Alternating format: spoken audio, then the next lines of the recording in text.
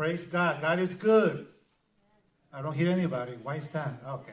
I have a small audience here, but it's great to be here with all of you. So just give me 1 second to set this up. It's great to be here, and God is good. In the midst of the circumstances we live in, God is great. So first of all, I want to say to whoever is watching this right now that I pray that the grace of the Lord be with you in every home. And again, my wife, my son also greet you. We missed you. We've been contacting many of you, and thank you for those who reach out to us as well. And we'll continue doing that throughout these days so that nobody's forgotten. We are family, and we need to just extend a reach to everybody. So my wife, my son greet you as well, and we thank you for those who called us. And like I said, we've been praying for you. We've been praying for the congregation, that the Lord will move among us in this situation. So, but before I start my message today, this is a very unique experience for us, right? It's unique for you to be sitting at your home watching our service, and it's unique for me talking to just a camera here. So I'm trying to focus my attention to that camera. So just to make sure you're paying attention, I want you to say me amen right now on your comments page. And I have my phone here, so I want to see who's paying attention, and I'll call you out if you don't. Not just kidding. But it really helps for you to visualize yourself as if you were in the church building. And it will be encouraging to us here to see that you are there interacting with us. Because this is not a show that you're watching passively at home. I want you to be engaged actively as we hear what the Lord has for us today. Because you didn't come to hear from me, I hope. But we came to hear from the King of Kings. So if you, oh, wow, good. Amen. So somebody's awake this morning. So I thank you, and I praise God for all of you. I praise God for the opportunity to be here and sharing this word. So what I want to ask you right now, if wherever you are, to stand with me as we read God's word. Again, I want to ensure that we pray, we give honor to God's word. So why don't you stand with me, wherever you are. And if you haven't done so already, go grab your Bible. Okay, you have no excuse, you're at home. You have plenty of Bibles at home. So grab your Bible and just stand with me. I just want to wait a minute for you to get there. We're going to go to 2 Kings chapter 6. And we're going to read verse 16. So the book of 2 Kings in the Old Testament. We're going to chapter 6. And we're going to read verse 16. And God's words read like this. And he answered, fear not, for they that be with us are more than they that be with them. Let's read that again. And he answered, fear not, for they that be with us are more than they that be with them. Praise God for his word. And keep your Bible open. We're going to go back to this text as we go through this message. But let's pray right now. Father, I thank you for your word. I thank you because you are good. You're a good, good Father. I pray, Lord, right now, whoever is listening, whoever is watching right now, that you will open up our eyes that we may see, our ears that we may hear, our mind that we may receive and understand, in our hearts that we may receive your word today, Lord. I pray that in the midst of the situation, you will move, and that you will use me in whichever way you want to right now, Lord. That you will put your words in my mouth, Father God, because we came to hear from you this morning. Or today. I thank you again and I praise you, for you are a good, good Father. And we just give you all the praise in Jesus' name. Amen. Amen. You may be seated. Praise God. Fear, I title this message very simply, Fear Not. That's the title of the message. Fear not. Fear is a very powerful emotion. It can grab you. It can grip you. It can take a hold of you. And eventually it can paralyze you. The Oxford Dictionary defines fear as an unpleasant emotion, something that nobody wants to feel, as a result or caused by the belief that someone or something is dangerous, would likely cause pain, or is a threat. They also define it as a feeling of anxiety concerning someone or the well-being of someone or the outcome of something. And we all have been there. Whenever I get sick or my wife or my son gets sick, fear starts to build up on you and starts to get a hold of you. And I know some of you are going through very difficult situations right now. And I know that fear is trying to get a hold of you and trying to paralyze you. We all been there, and it's a difficult situation. But the Lord doesn't want to paralyze us. The Lord wants to mobilize us. And that is the first point that I want to share with you today. The Lord does not want to paralyze us. The Lord wants to mobilize us. Because after all, he said, go and make disciples of all nations. The COVID-19 virus cannot paralyze the church. If you're a disciple of Christ, if you have been born again and you have given your trust in Jesus Christ, then you cannot be paralyzed. You need to be moving. But wait a minute, I'm stuck at home. Unless you're an essential worker, which I'm not. I just didn't realize I was not essential. But if you're not an essential worker, you're stuck at home. So what can you do? Or maybe you're sick and you're not feeling well. What can you do? What can you do while you're at home? How can you be moving? Well, have you heard of the Apostle Paul? He wrote some of his finest letters while he was stuck in a prison cell. The letter to the Philippians, talking about the joy of the Lord. Rejoice in the Lord always. And I say, rejoice. The letter to the Colossians, talking about the preeminence or the supremacy of Christ, because all things through him and by him and for him were made. Or the letter to the Ephesians, talking about the nature of the church. Or the letter to his friend Philemon, talking about forgiveness.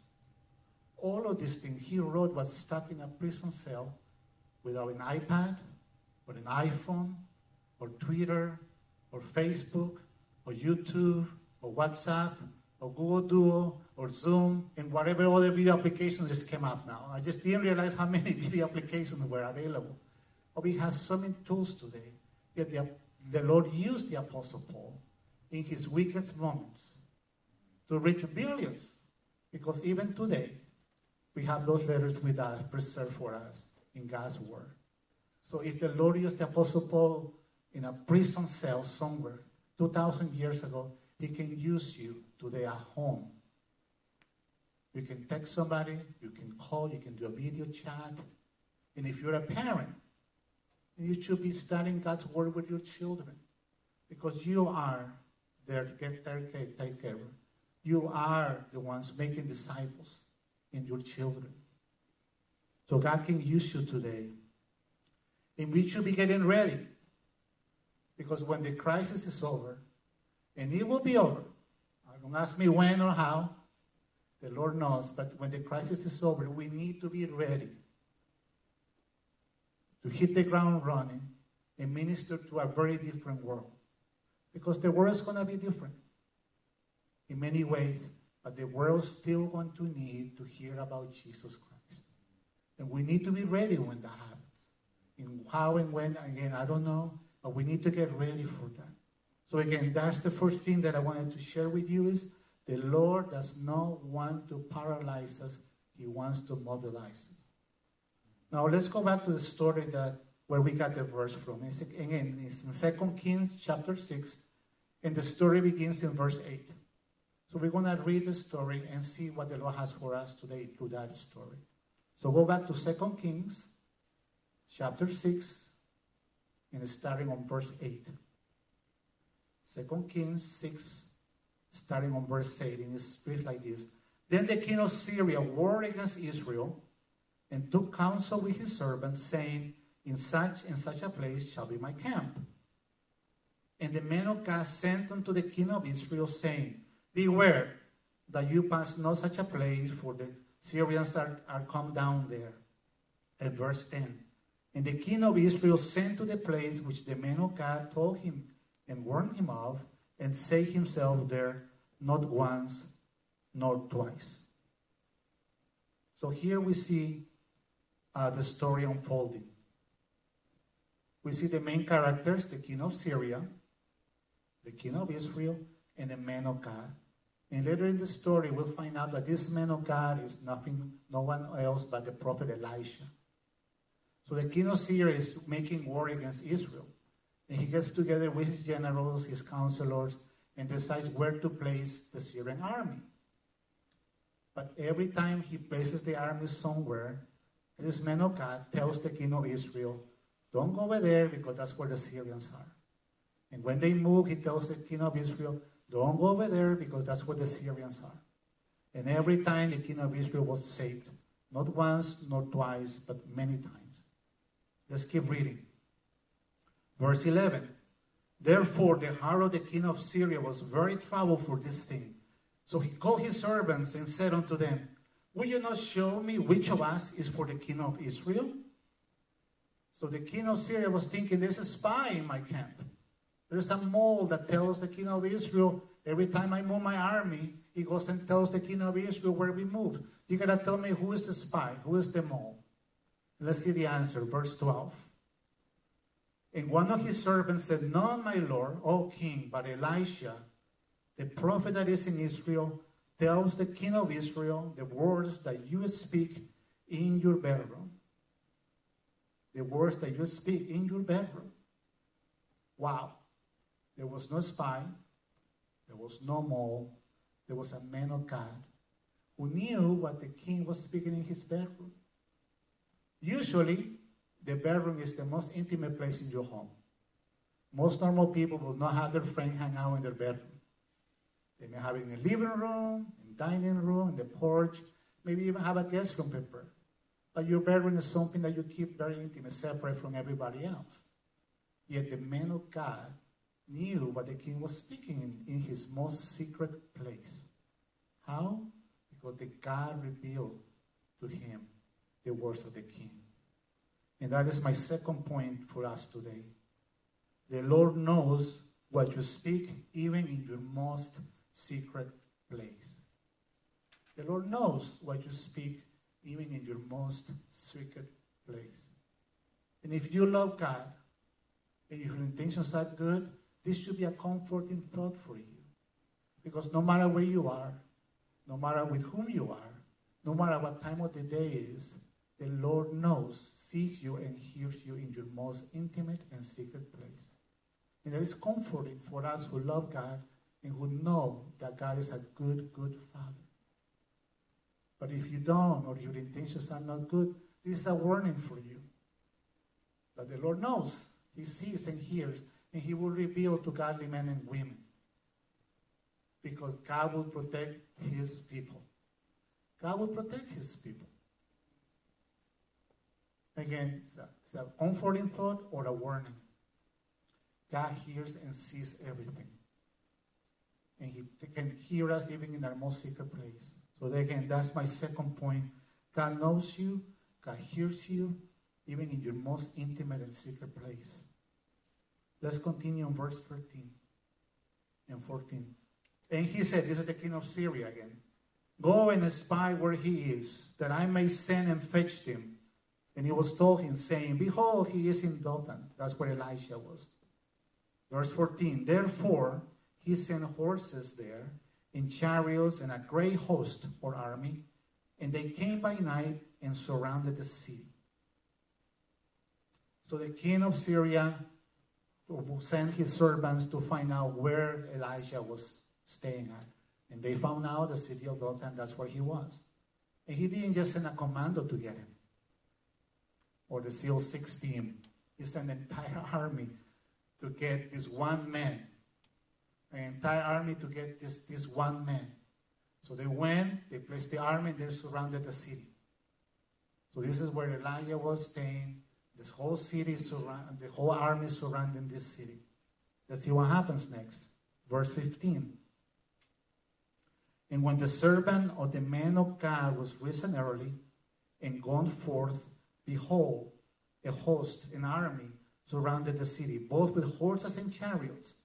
And his servant said unto him, alas, my master, what shall we do?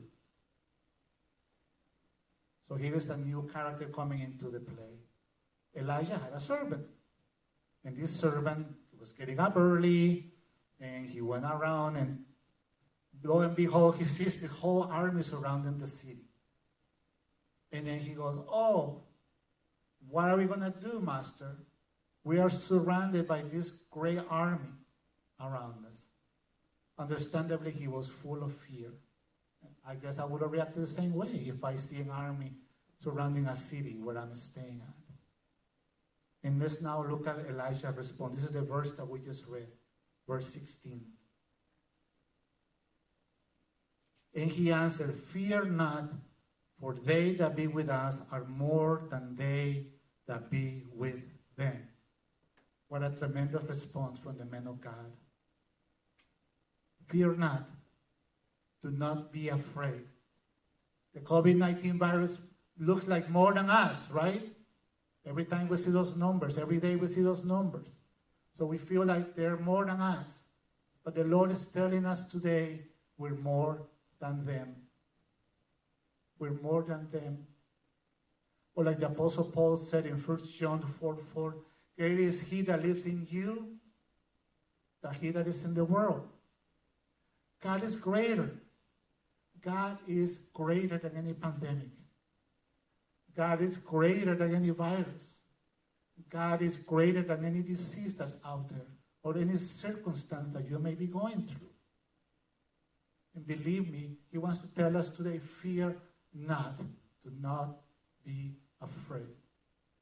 And this message he gave to me personally first, because over these days, fear's been trying to get a hold of me. In fact, I was scheduled to give this message even before the crisis began. And up until Thursday, I had a different message in mind. But Thursday, the Lord began to work on me and refocus the message to this, fear not. So the message starts with me. I have to tell myself every day, fear not. And I'm telling you, the Lord wants to tell you today, fear not. Do not be afraid. Do not be afraid. Greater is he that lives in you than he that lives in the world. Let's go back to the story. And I want to end with verse 17. So let's go back to verse 17 and we want to end with that. It says, and Elijah prayed and said, Lord, I pray thee, open his eyes that he may see. And the Lord opened the eyes of the young man and he saw. And behold, the mountain was full of horses and chariots of fire round about Elijah. That is my prayer for all of us today. Lord, open our eyes that we may see. And it's wonderful that the Lord answered that prayer. Because Elijah was a man of God. The Lord is looking for men and women of God who will stand in the gap and pray. Pray with faith. Lord, open the eyes of the church that the church may see what you're doing. Lord, open the eyes of your disciples that they may see what you want them to see. Not what the world is showing. Not what the news are showing you. Because the news are just aiming at building fear in you. The Lord wants you to see what he's doing right now in the world. In the world. This is covering the whole world. Not just Shrewsbury or New Jersey or New York. It's all over the world. He's moving. And the Lord wants you to see that. So he's looking for men of God who will pray. God, open our eyes that we may see. Open our eyes that the world may see the church. Not being afraid. I know situations are difficult right now. I know they're very difficult and the pain is real. I know that. I've spoken to many of you and I know that the pain is real, but the Lord is again telling us today, fear not. Do not be afraid. Greater is he that lives in you than he that is in the world. So just to recap the 3 points that I wanted to share with you. Point number 1, the Lord does not want to paralyze us. He wants to mobilize us. Point number 2, the Lord hears you and sees you even in your most secret place. And point number 3, fear not. We're more than them. Fear not, we're more than them. The Lord is greater than any virus, any disease, any pandemic, any circumstance that you may be going through. The Lord is greater. So today, maybe you don't know the Lord. Maybe you don't have a relationship with God, a personal relationship with Jesus Christ. But I have good news for you today. You can have that personal encounter with Jesus Christ today, right now. All you have to do is acknowledge that you need help. That you need help with your life. That you need help breaking that addiction. That you need help breaking that fear. That you need help with your family, with your job, with your situation. And acknowledge that you're a sinner. That you've done wrong. And the Lord is not going to judge you. The Lord is going to come into your life and relieve you of that sin, forgive you. All you have to do is acknowledge that He is the Savior. I'm giving you that opportunity today. Whoever you are, wherever you're listening, you have the opportunity wherever you are. I don't need to be there with you. And I guarantee you that if you ask the Lord Jesus Christ to come into your life and reveal Himself to you, He will do it. He's done it for me, and He will do it for you. And if that is you, let us know. Contact our church here at Shrewsbury First Assembly of God. Email us. Put a comment back.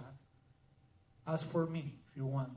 And I will gladly follow up with you and show you the great things that the Lord does for us. And for the rest of the church, those who are believers in Christ, this is what I'm going to ask you to do right now. I want you to get out from where you are. I want you to find a place where you can kneel. If you can, find a place wherever you are and kneel. If you're married, if your spouse is there, go and kneel with your spouse. If you're a parent and you got children old enough to be with you quietly for a few minutes, I want you to grab your children and I want you to kneel. Make an altar before the Lord in your home. Just kneel in place. You can put your phones away. You don't need to put any more comments. You can just pay attention to the sound of my voice. The Lord wants to minister to you wherever you are. So if you can, again, find a place where you can kneel. If you're married with your spouse, if you have children, if they're old enough to do that, kneel with your children, with your family. If you're alone, you're not alone. We're with you, and the Lord is right there with you in that room, in that place. In the hospital, if you're listening from the hospital, the Lord is right there with you. So let's pray. Let's kneel before the Lord and pray. Father, I pray for this dear family, for these dear, Father God, men and women who are seeking after you. I pray that you will touch them right now. That your Holy Spirit will transcend the distance and the space between us and touch them right now. That you will hug them. That you will remind them of who you are. And if you are afraid, they are afraid, I pray that that spirit will just go away in Jesus' name. If you're afraid, my brother or my sister, rebuke that spirit in Jesus' name. Because He has not given us a spirit of fear, but of power and love and of a sound mind. So you take a hold of that thought and rebuke that in Jesus' name. And if you're not afraid, praise God. Pray for someone who is. That the Lord use you to encourage another brother or sister in the Lord. Maybe you know someone who's going through a difficult situation. Minister to that person. That the Lord will open up the eyes of that person, that he or she may see the glorious and wonders that you are working in the world right now. So I pray for every family, every man and woman who's listening to the sound of my voice right now, that the spirit of love and power will come upon them, that your Holy Spirit will just fill those places and those homes, and that your grace may overflow from their home to every community, every neighbor, that they may see the church rise up in times such as this, that will come together as one, praising the Lord. Thank you, Father God. Thank you for what you're doing. Thank you, Lord. Again, I praise you. I thank you, Lord, for your wonderful Holy Spirit. The Spirit of God, move among us. I thank you. I praise you, Father. Move among us, O Lord. We just want to give you all the praise in Jesus' name. Amen.